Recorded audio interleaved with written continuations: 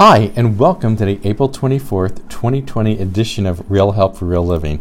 I'm Tony Marciano, President and CEO of Charlotte Rescue Mission, and the title of today's podcast is What COVID-19 Showed Me About Myself. Let's get started. When I was a kid, my mother won the lottery. Well, she won $40 and bought a toilet with it. She was tired of her son clogging it with so much toilet paper. When my dad lifted the old one off the floor, he noticed something inside of it. There was a defect in the casting causing a blockage in the toilet. I remember saying, "It isn't my fault, it was a defective toilet."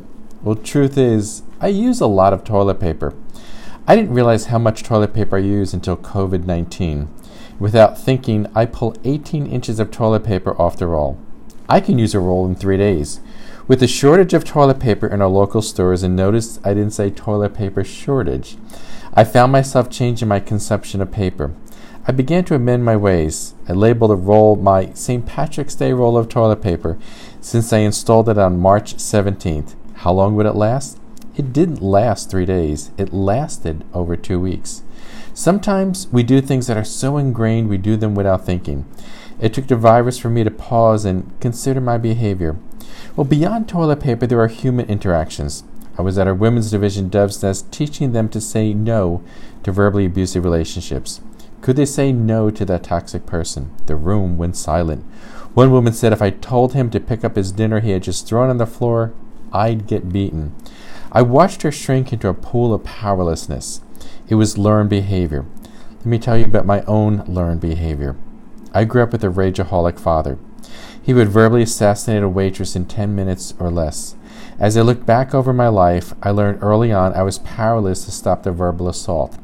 I learned to go not behind my father, but ahead of him to clean up what could be a disastrous situation. If I didn't clean things up, I would say to myself, here it goes again. I learned a pattern of survival. I learned to be quiet. I learned not to rock the boat.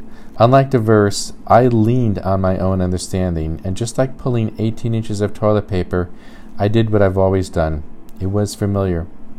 26 years ago, I looked at the scripture verse which asks, why do I do the things I shouldn't do and not do the things I should do? What changed since then?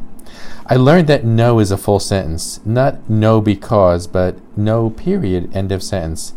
If I give you a reason why I said no, I still want your approval. As a Christ follower, I believe I have God's approval. Therefore, I don't need yours. I learned that if I rescue people from their self-destructive decisions, they will never become all God created them to be. I'm a rescuer. I have to back off and let God be God in their life. I learned I'm responsible to you. I'm not responsible for you. This released me to stop going either in front of or behind individuals and clean up the consequences of their self-destructive decisions. Does that sound familiar from my childhood story?